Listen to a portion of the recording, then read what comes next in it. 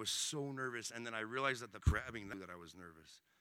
And like I started, my mic was shaking and then grabbing that thing. And like, then when people know you're nervous, you get even more nervous. And it's like, it was a disaster. It was a disaster. Leonard, you were there watching that whole thing. He even told my mom, he seems a little nervous. But what the whole point of that message was, Jensen Franklin, he talks about this scripture in Revelations, how there's this creature with all these all these heads. But on one of the heads, there was a wound, then it was meant to kill him, but it didn't kill him. It had been healed over. And the point that he pulled out of it is that, you remember when Jesus came and Jesus had the scars on his hands and he showed Thomas? Look at my hands. See, the scars never healed up. And the point is that the enemy would try to use something to kill us, to destroy us, a financial breakdown, a divorce, my kids are falling away, and these are scars that the enemy would try to use to kill us. But Jesus says, look, didn't kill me. I'm going to wear it as a badge of honor. And so the theme is that our scars, our past, we shouldn't be ashamed of our past. We should be excited about, look, this is what an enemy tried to do to me, and this is what God did do to me. That's what I almost killed me, and this is where God took me. You guys understand that? So it's a great, you go to Revelation, you kind of try to pull this thing out, but it's kind of weird. It was a scar that was meant to kill them, and it didn't kill them. And it proved to be a testimony. So the scars that we have in our life, and we've all got scars in our lives, but the scars that we have, don't be ashamed of them. Don't be mad about what happened and about the lifestyle that you guys chose or whatever. Just understand that where you're at now is the enemy never wanted you here, right? And that's what the enemy tried to do, but look at what God did. You know what I mean? That's good stuff. Okay, we're going to talk about comparison. Okay, guys, quick experiment. I like illustrations. I work with kids.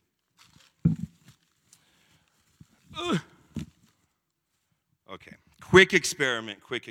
You guys just hands up and hands down. Okay, so let's start off with this. Who would rather have, if I can do this, who would rather have Dasani, raise your hands, or Smart Water? Raise Smart Water hands? Ooh, a lot of smart people. Dasani hands? A couple people like Dasani. Smart Water? All right, Smart Water wins. Doesn't make you smart. Believe me, a product.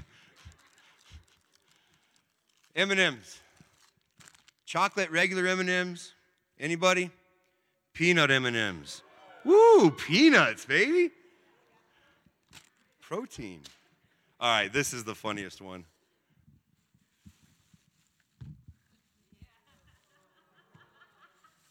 Pretty sure we all know where this is going to go. Pepsi? 3 Pepsi people. Coke. Oh, we love Coke in here. All right, that is a product of what we do. Every single person does it every single day of our lives. We compare things. We live in comparison. And comparison in itself is not a bad thing. But what happens with comparison, I got to find my Bible verse. Okay, here we go. What happens with comparison is, like I said, it's not a bad thing. When it becomes a bad thing is when we compare ourselves to somebody else's life. Okay, to compare Coke and Pepsi, whatever. But what happens is when we start to compare ourselves to other people. And the title of this sermon, if you guys are taking notes and want to title it, I titled it, Comparison is the Death of Contentment. I almost forgot the name of my sermon title. I didn't think about it. But we're not living our lives as full as we could because we're caught in this trap. It's almost a trap of comparison.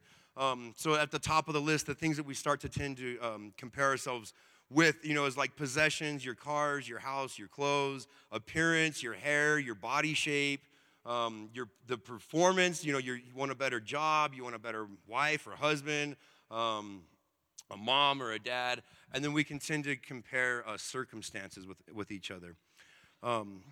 One thing about comparison, though, guys, comparison happens within proximity. Understand that? I don't compare my house to the mansion that's up on, like, Bishop's Lodge. You know what I mean? I compare my front yard to my neighbor's front yard. You know what I mean? We're not concerned about, people's houses in L.A. and, all these mansions and stuff. But what do? We compare our front yard, our driveway, just to our neighbor's front yard. And so you guys will find that in today's kind of stories, we're going to go through a couple stories, but almost in every instance of the Bible, it happens within close proximity. It happens with people that are closest to you, where you try to start comparing yourself to one of another. There's something inside all of us that wants to be good, wants to know that we're smart enough or pretty enough. We all have the desire to be accepted. And you look at the very beginning of the Bible. You don't have to go very far. And if you're new today, if you open your Bible to the first book, the very first book, Genesis, it just starts off. I mean, we went from zero sin to just a lifestyle of sin. And you look at Cain and Abel, and Cain was constantly comparing himself to his brother. It seemed like everything that his brother did, God would bless it. And he had this comparison that drove him wild, and it drove him to the point of murder. But some of us may be like that, where it's like we look at somebody else's life, and it seems like they get all the blessings of God. It's like everything seems easier in their life for them. And we don't understand why our lives are so much harder, but yet their life is so much easier. And that's kind of the same comparison that Cain and Abel dealt with. Well, Cain, rather. Jacob and Esau, you fast forward a little bit further. Jacob and Esau. Jacob spent the majority of his young life comparing himself to his brother to try to win the acceptance of his father. And some of us do the same thing. Some of us we have a brother or a sister who we feel like, and it's me, Grace, is more loved by mom or dad.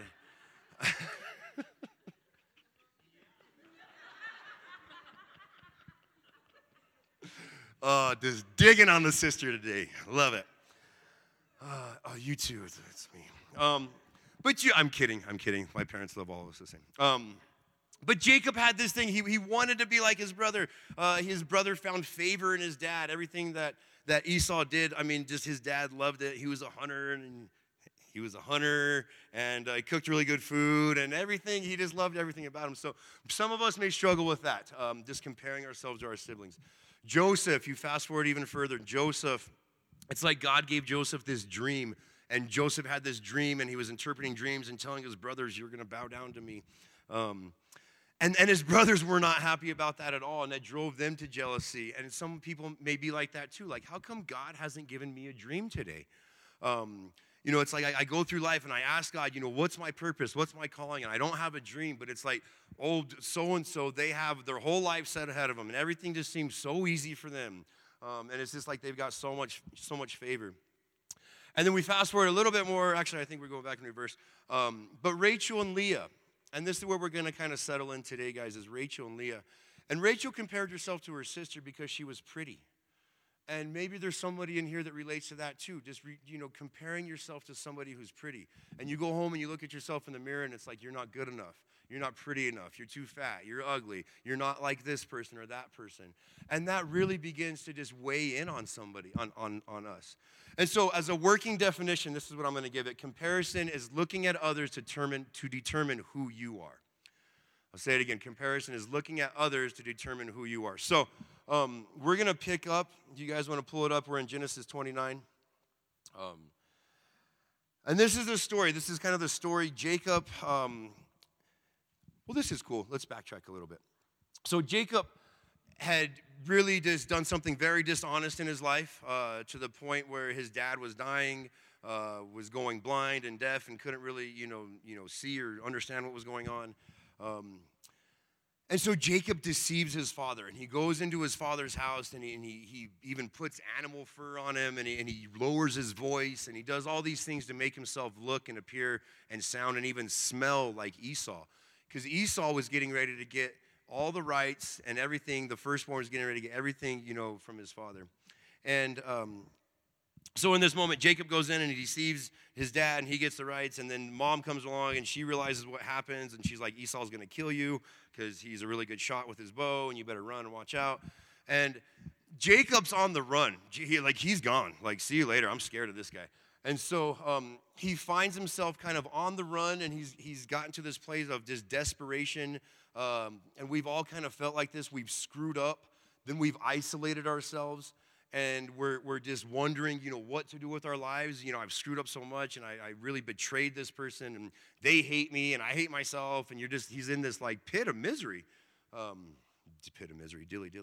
And and so he's in this moment, and he's on his way to go meet his uncle, and God, he has this dream. He lays his head down.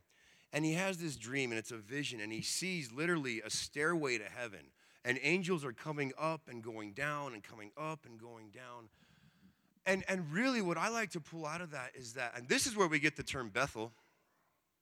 Yeah, woo. But this is where we get the term Bethel, and Bethel kind of translates to, this is the house of God. And so Jacob puts this like little pillar, and after he sees that, but just in his loneliness, in his isolation, in his moment of screwing up, God literally shows him, dude, all day long, this is what's going on. Angels up, angels down, angels up, angels down. They're here for you. They're walking around, and they're always here. And he had to show him that. And that, just for us, you guys, when we've done that, when we've screwed up, just know that God is always there. We may have walked away for a moment, but God has always been there, sending his angels down to do something, sending them back up to give a message. They've always been there. He had to show Jacob that in that moment. So we pick up in verse 1 of chapter 29. Jacob's on his way. He's running. He just had this experience at Bethel, and he's moving on. And are we there? Yes, here we go. Then Jacob went on his journey and came to the land of the people of the east. As he looked, he saw a well in a field, and behold, 3 flocks of sheep lying beside it. For out of the well, the flocks were watered. Sorry, guys. The stone on the well's mouth was large, and when all the flocks were gathered there, the shepherds would roll the stone from the mouth of the well of the water, the sheep, and water the sheep, and put the stone back in its place over the mouth of the well. Jacob said to them, my brothers, yes, here we go, we're good. My brothers, where do you come from? They said, we are from Haran. He said to them, do you know Laban, the son of Nahor? They said, we know him, and he said to them, is it well with him? Is he all right? Is he doing okay? Is he alive? They said, it is well. Understand this. Jacob didn't have GPS, okay? I don't know if you guys spend a lot of time outdoors. I do. And there's been a few times where I've been lost outdoors. And, like, it's getting dark, the rain's coming, and you don't know where you're at. You're getting a little freaked out. But there's a moment of when you, like, see your four-wheeler or your truck where it's like, yes! Yes, I made it! And you don't want to admit to yourself that you've been lost and you've been wandering around. But I really feel like Jacob in this moment, when he says, do you guys know Laban? That's the guy I'm looking for. And they say, yeah, I know him. He's got this moment of like, yes. I'm at where I'm going. Okay, so he said to them, is it well with him? Is he okay? They said, it is well. And see, Rachel, his daughter, is coming with sheep. He said, behold, it is still high in the day. It is not time for the livestock to be gathered together. Water their sheep and go pasture them. But they said, we cannot until the flocks are gathered together and the stone is rolled away from the mouth of the well. Then we water the sheep. So Jacob, he kind of had a history. He had a history of working with sheep. His father was a very successful man, Isaac, and he knew just what to do with these sheep. And he's looking at all these sheep, and they're not being watered, and they're not getting fat, and they're not eating. And he's telling the guys, yo, like, you got a lot of revenue out here. You should be making it better. He was a businessman. He kind of knew what he was talking about. And so while still speaking, picking up in verse 9, while still speaking with him, Rachel came with her father's sheep as she was a shepherd. She was shapely. Rachel was shapely. She had them curves, you know what I mean? All right, so Rachel was a shepherd. She was not a shepherd. She was a shepherd. She had them curves, girl. Okay, now as soon as Jacob saw Rachel, the daughter of Laban, his mother's brother, and the sheep of Laban, his mother's brother, Jacob came near and rolled the stone from the well's mouth of the watered the flock. So, ladies, I don't know if you're impressed by your husbands or boyfriends who do something like pick up something really heavy for you. And they're like, check this out. Look how strong I am. This has been happening. You can blame it on Jacob because this has been happening for thousands of years where guys are trying to show off their feats of strength.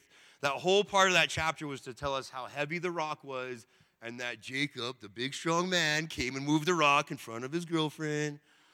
Okay. Then Jacob kissed Rachel. They move pretty quick out there. So then Jacob kissed Rachel and wept aloud. He even cried right after he kissed her. And Jacob told Rachel that he was her father's kinsman and that Rebekah's son, and he was Rebekah's son, and she ran and told her father. She's excited. So understand this. As soon as Laban heard the news about Jacob, his sister's son, he ran to meet him and embraced him and kissed him and brought him to the house. So Laban's pretty excited. Like, he's cha-ching, cha-ching, buddy. Money, money, money. I'm seeing money coming my way. So yeah, Jacob, you're all about it, man. Come on in. So where are we at? Okay, then Laban said to him, surely you are my bone and flesh. And he stayed with him a month. Okay. Then Laban said to Jacob, because you are my kinsman, should you therefore serve me for nothing? Tell me, what shall your wages be? Now Laban had 2 daughters. You already know where this is going. Laban had 2 daughters. The name of the older was Leah, and the name of the younger was Rachel. Leah's eyes were weak, but Rachel was beautiful in form and appearance. So a lot of scholars would say that when the translation says Leah's eyes were weak, it would say that she had a cyst on her eye. Maybe she was blind. Some people would say it's like the Christian term of saying, like, oh, she has a nice heart.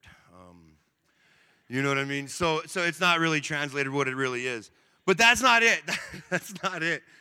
What happens, and Leah's fine. Leah's fine having weak eyes, right? She was cool. Here's where the crushing blows comes. But Rachel was beautiful in form and appearance. Leah was fine, just going on throughout her day having weak eyes. The crushing blow comes with the word but, and then the comparison comes right after that. But Rachel, she was fine, but Rachel was beautiful in appearance and form. Jacob loved Rachel, and he said, I will serve you for 7 years. He's still talking to Laban. I love this girl. I will serve you for 7 years. I love her so much. That is commitment. Whew. Laban said, it is better. Oh, this is great. So you have Jacob. I love Rachel. She's so awesome. And I'm going to serve you, Laban, for 7 years.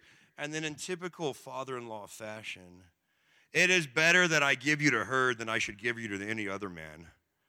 Like, really? Like, the first backhanded compliment comes out of the Bible from Laban. It's like, better you than somebody else, dude. You know, it's like, so Jacob served for 7 years for Rachel. Don't forget that. He was serving for Rachel. And they seemed to him, here's the beautiful love line in the Bible, and they served him for 7 years for Rachel, and they seemed to him but a few days because his love he had for her.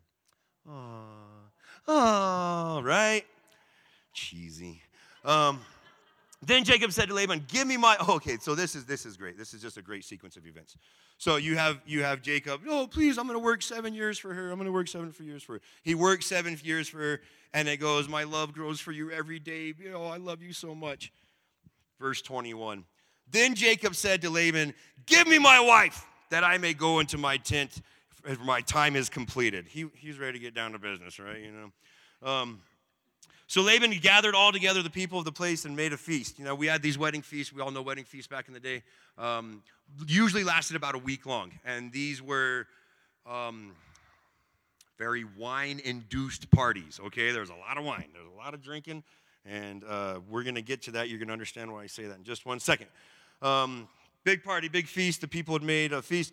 But in the evening, he took his daughter Leah to Jacob, and Jacob went to her. In the morning, behold, it was Leah.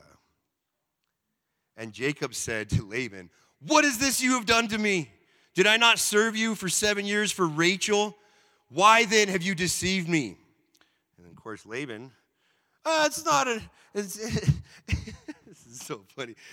It is not done in our country to give the younger before the firstborn. Complete the week of this one, and we will give you the other one in return. Also in return for serving me another 7 years. Man, I got to read that again. I got a little choppy.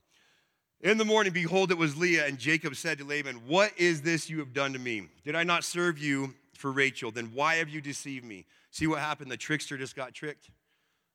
See, Jacob, his whole life, was a deceiver and a manipulator, and he deceived his dad. And I think God is kind of saying, here's a taste of your own medicine, bud. You know, you're the trickster and you're the deceiver, so you're getting tricked. Laban said, it is not so done in our country to give the younger before the firstborn. Complete the week of this one, and we'll give you the other one also also in return for serving me another 7 years. Jacob did so and completed her week. Then Laban gave him his daughter Rachel to be his wife. So Jacob went to Rachel also, and he loved Rachel much more and served Laban for another 7 years. A couple points I want to pull out of that. Verse 26.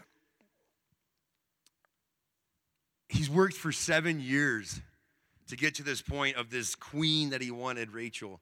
And he gets 7 years into it. And at the end of that, he's tricked and deceived. And what he thought he was doing, he didn't get. And I wonder if there's anybody in here like that today where you feel like you've just worked and worked and worked for something, but at the end of it, it's not what you expected. And I think all of us can relate to that. There's always something that we've tried and we thought it was going to be what we wanted it to be. We wanted to get that brand new truck. You know, we wanted to get that brand new house, and then the payments start showing up. And it's like, is this what I worked for? Is this what I really wanted? You know, I've been busting my tail for this, and this is what I'm getting. And so,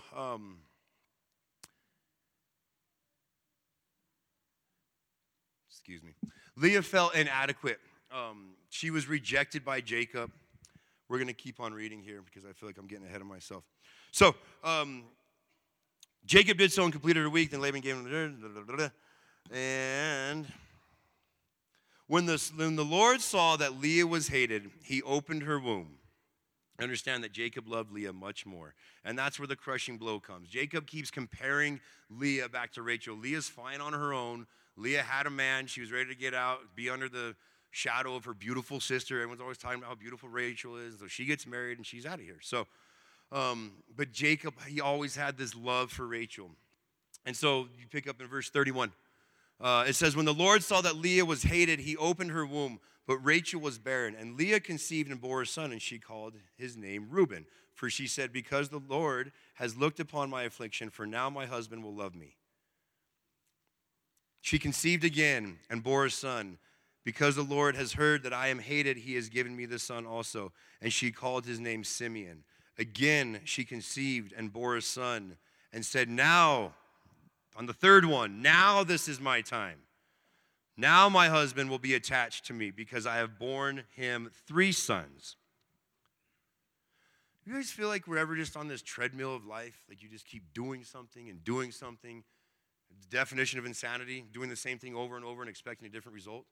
It's like Leah's she has 1 kid, and he's going to love me because I have 1 kid. I'm going to have 2 kids, still no love. I'm going to have 3 kids, still no love. She has a lot more than 3. We're going to get to that. And he calls his name again because she conceived a son. Now this will be my time.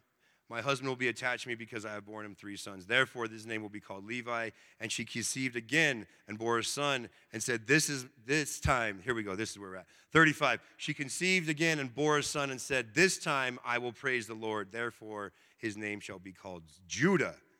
And then she ceased bearing. So she has this moment of realization in her life where she gets to her 4th son and she just says, I'm done. I'm done living in comparison with my sister. I'm trying to beat her and win the approval of my husband over how many kids I can have.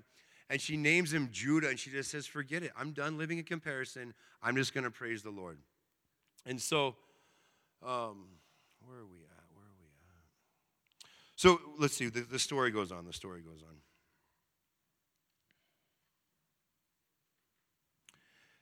30, we're going to go into chapter 30, guys. First one here. Here we go. When Rachel saw that she bore no children, she envied her sister.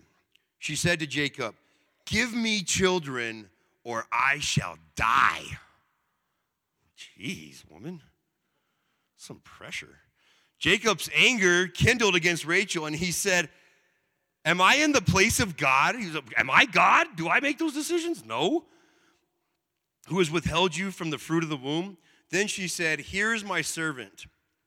Bilhah, go into her that she may give birth on my behalf, that I may have children through her. So she gave her servant Bilhah, the wife of Jacob, and he went to her. So right here, guys, like from verses, basically until we get into 14. We're going to skip ahead to 14. There's a series of events right now that's happening in chapter 30, verse 1 through 14, where you talk about comparison at its core and people just going crazy. Rachel and Leah both had maidservants, right? So at this time, Leah was done having babies. Rachel couldn't have babies. Rachel gives one of her maidservants to Jacob because they didn't have artificial insemination, whatever you want to call that. So they didn't have all that happening. So she had to give her maid to Jacob and say, whenever you guys have a baby, I'm going to stake claim on that baby. That's my baby. That's Rachel's baby. And then so right after that, Leah kind of does the same thing. And then Rachel does the same thing again. And then Leah comes back and does the same thing. And it's just like comparison at its core. And it just gets really vile and just kind of really crazy. But I encourage you guys to read it. It's a really interesting story. But the bottom line is there's no winning in comparison. And so let me just kind of finish this story, and then we're going to kind of get into a couple points. In the days of wheat harvest, Reuben, remember that was one of Leah's kids, Reuben went and found some mandrakes in the field. Mandrakes, for those of you who don't know, were considered to be an aphrodisiac, if you will, maybe a fertility flower that would help with, just fertilization and having birth and giving birth. And so mandrakes were in the field, and Leah's first son finds the mandrakes in the field and brought them to his mother, Leah. Then Rachel said to Leah, please give me some of your son's mandrakes. But she said to her, is it a small matter that you have taken away my husband? Is that a little thing? You took my husband, you think you're going to get these mandrakes? I don't think so. Would you take away my son's mandrakes also? Rachel said. Then he may lie with you tonight in exchange for your son's mandrakes. So Leah's now pimping out her husband for some mandrakes to Rachel. Good Old Testament. When Jacob came from the field in the evening, Leah went out to meet him and said, so understand this, Jacob's been working in the field all day, just doing his thing. Also, it's been brought to my attention from a female. We don't really get a lot of dialogue from Jacob complaining about any of this. He's just kind of getting thrown around this woman and her maidservant and hers. And you don't really hear Jacob doing a lot of complaining during all this, which I wish he stood up and said something, women. So Jacob's been out in the field all night, and he's coming home, and life's doing all right. He's working for Laban, and he's going to go home and see his beautiful wife, Rachel, who he loves, and she's got the sparkle in her eye and all this stuff. But it says, when Jacob came from the field in the evening, Leah went out to meet him and said, you must come in with me, for I have hired you with my son's mandrakes. So the wife has hired the husband in exchange for mandrake. Wow. So he laid with her that night, and God listened to Leah, and she conceived and bore Jacob a fifth son. Leah said, God has given me my wages because I gave my servant to my husband. So she called his name Issachar. And Leah conceived again, and she bore Jacob a sixth son. We talked about this at number 4. She had told herself, I'm done, and I'm going to call this guy Judah, and I'm just going to praise God. But we're up to 6 now. Leah has said, God has endowed me with good endowment. Now my husband will honor me. She's still stuck in this. How many kids I have, he's going to honor me. Because I have borne him a sixth son, she called his name Zebulun. Afterwards, she bore a daughter and called her Dinah. Then God remembered Rachel, and God listened to her and opened her womb. She conceived and bore a son. God has taken my reproach, and she called his name Joseph. May the Lord add me another son. You guys know who Joseph is. Joseph went on to lead the nations and do some amazing things. As soon as Rachel bore Joseph, so the story kind of ends about in this area. Well, it doesn't really end at all right there. But I'm going to stop it right there. So just you get into this, talk about comparison. There is no winning in comparison when we begin to compare ourselves to somebody else. And I think it was said like this, and we're going to get into kind of modern times right now. But social media is to comparison what gasoline is to fire. Social media is to comparison what gasoline is to fire. So if you struggle with comparison, you struggle with envy, Instagram and Facebook are probably a bad place for you. I know I can be having the best day of my life. I can be just so thankful about everything that I'm doing and everything that's going on. And I can get on Instagram and instantly everything that I was thankful for is out the window. And it's not bad things. It's not bad things. I can, like one of my friends, Manny Arango, who's an incredible teacher. I see him doing things and it makes me feel insignificant. And I start to compare myself to him and compare, man, I want to teach like that. I want to reach people the way he does. But I can come right off this stage and have like, man, this is a really good service. I'll go look at, social media and begin to compare my life with other people's life. Almost to the point, and you guys don't have to raise your hands, but have you ever had somebody close in your life, somebody that you know, and you've seen them doing something really, really good for themselves, and there's a little part in you that goes, dang it. Like you're mad that they're doing so much better than you are.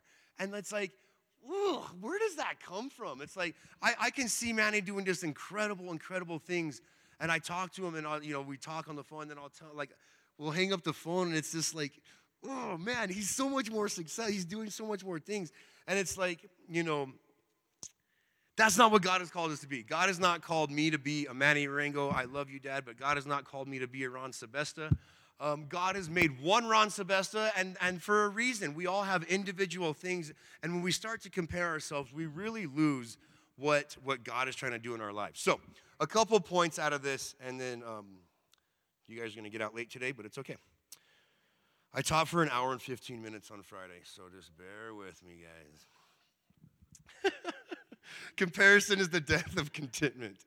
Comparison. Let's get 2 Corinthians 10:12 up there, guys. Yes. And I'm just going to go from the bottom half of this scripture. But Paul is writing this, and it just says, but when they measure themselves by one another and compare themselves with one another, they are without understanding. Paul knew not to fall in this trap of comparison. And Paul knew that comparison kills joy, and it robs meaning, and it entraps us.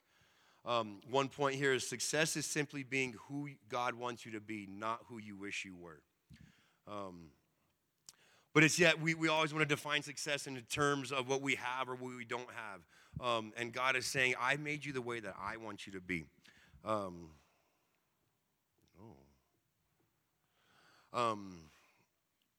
God has created us, each of us, uniquely different and for uniquely different circumstances. And that's why we don't always all agree on things. That's why we have different opinions. But that's because we view life in different ways. God has given us different understandings for different circumstances. Okay, point number 1 or 2 or whatever my points. I've got a couple points, and I've got 2 points to make about how we can get out of comparison. Comparison actually makes us prideful. This is our second verse, guys, in Luke 18. Comparison makes us prideful. Yes, you guys are quick back there. This is one of the Pharisees, and he's standing by himself, and I love this because you have to imagine this guy doing this. But the Pharisee is standing by himself praying, thus saith the Lord, God, I thank you that I am not like other men, extortioners, the unjust, the adulterers, or even like this poor little tax collector. You got to understand this guy standing in the temple and just screaming at the top of his lungs. Because why? Because he's comparing himself to the other people, and it's making him prideful. He's missing the mark. You're missing the point, dude. It's like we're all here to to draw attention to himself. C.S. Lewis says this: we say that people are proud of being rich or clever or good-looking, but they are not. They are proud of being richer or cleverer or better-looking than others. If everyone else became equally rich or clever or good-looking, there would be nothing to be proud about. That's good. Not only does comparison make us prideful, but it also makes us resentful. Let's go 1 Samuel, guys. You guys came up really early, but it's okay. I cued the worship team, but we ain't ready for that. We'll make it quick. Okay. Oh, yeah. Okay, so this is 1 Samuel.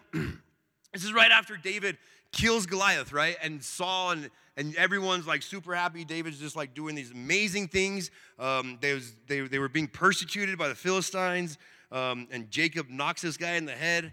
And should I say? This is really cool. This is really cool. Let me just share this point with you guys. When Jacob hit Goliath in the head, thank you.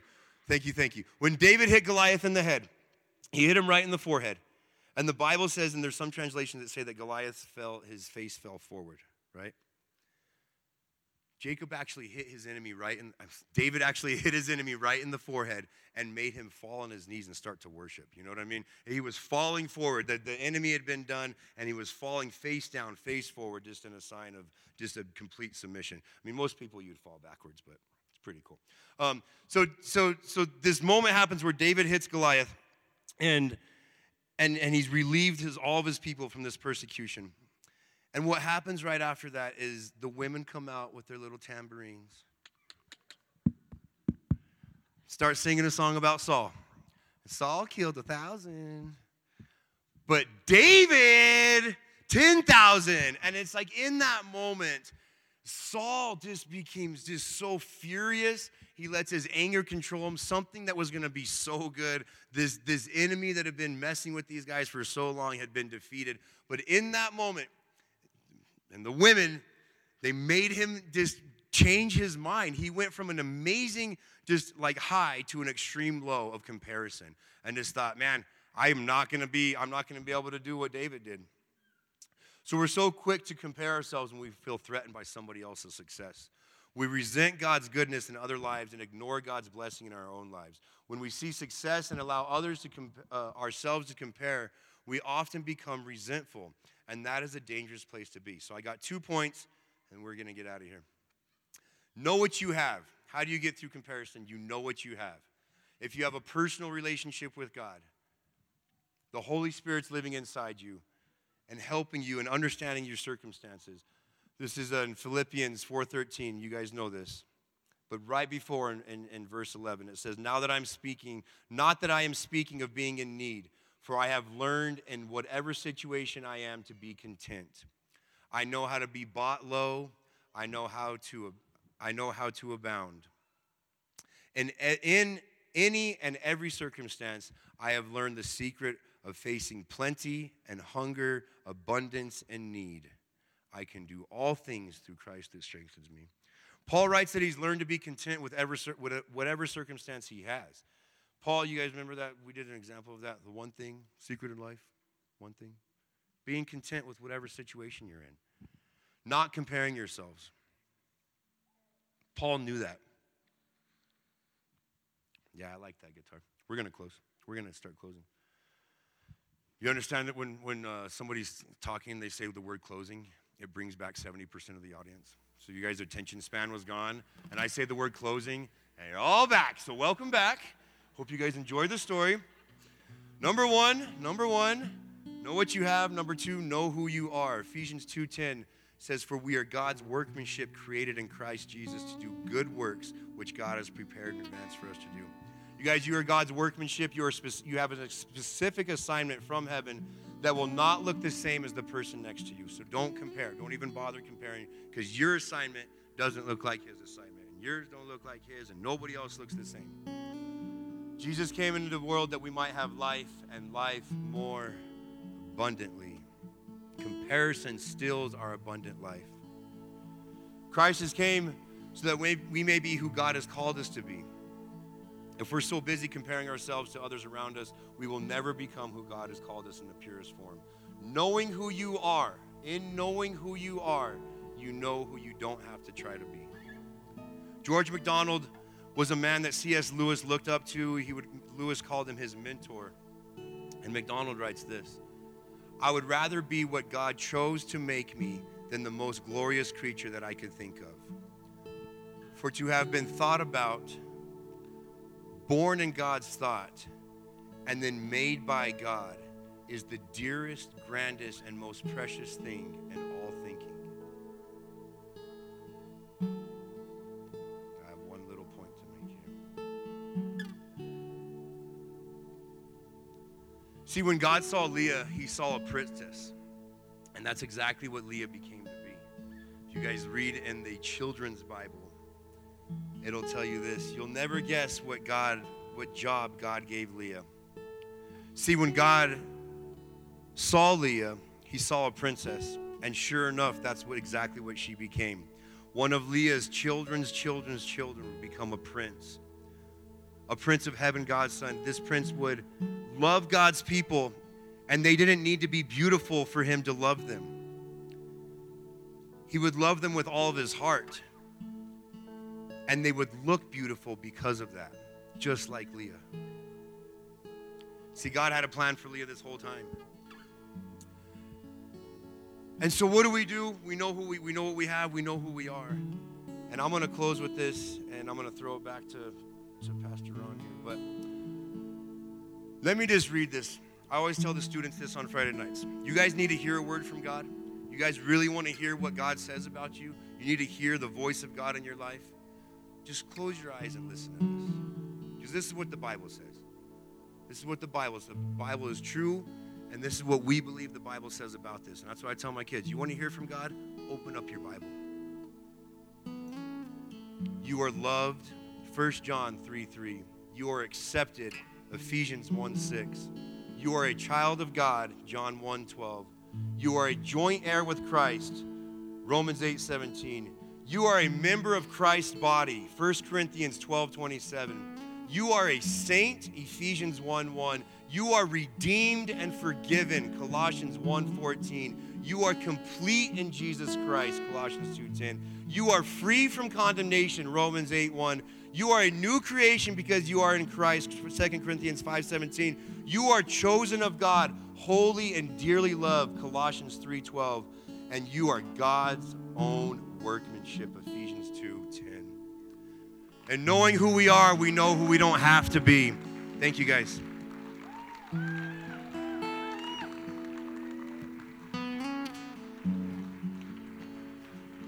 Wow, that was good. That was good.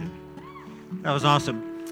So I want you guys to go ahead and stand with me. I want to pray with you, and then we're going to close out in worship. I know those of you that need to leave, you can just bow out, and those of you that want to stay in worship, I encourage you to do so. Guys, let me just give you just quick.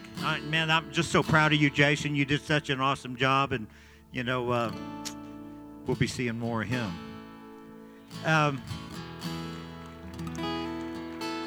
Guys, let me just give you features of coming attraction. Next Sunday, I am going to share a word with you that's probably going to be the most difficult word that I've ever shared with this congregation. And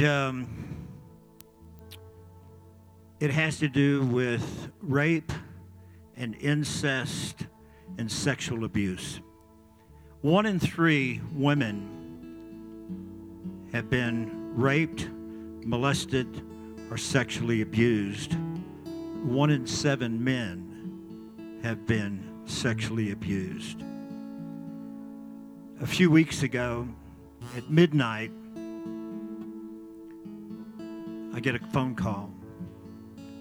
When you get a phone call at midnight, it's never good news. But at midnight, there's a voice at the end of the phone, a woman that is crying so hard that I cannot even understand the words that she's saying. And I had to ask again, tell me again. And she said it again, and I still didn't understand. And she said it again, and I still didn't understand. But what she was trying to tell me, this 50-year-old woman, that 40 years ago, when she was 10 years old, a 17-year-old boy, young man, did something to her that she had kept suppressed, never told anybody for 40 years. For 40 years, this has been deep down, buried in her life, wounding and hurting and crippling. And next week, we're going to talk about this. Not only going to bring it out, but we're going to talk about how to be healed from this as well. And I'm going to encourage you, those of you that have been in that situation where you have been the victim or you know somebody that's been the victim, I encourage you to get them to be at the service next week. It is going to be not only an informative information, but we're going to pray for God to show up and we're going to set the captives free. Jesus is going to set the captives free in this work next week. So I encourage you guys to be here. Father, we want to just bless you. We praise you. We lift up a shouts of joy and praise to you this morning. I think of Isaiah, I believe it's Isaiah 55, that said, you shall go out with joy and be led forth with peace, and the mountains and the hills will break forth before you, and there will be shouts of joy, and all the trees of the field will clap their hands because they're excited about what our God is doing. Let's just lift up a shout of praise to our God. I mean, our God reigns. We serve an awesome God. Amen. Amen. God bless you guys.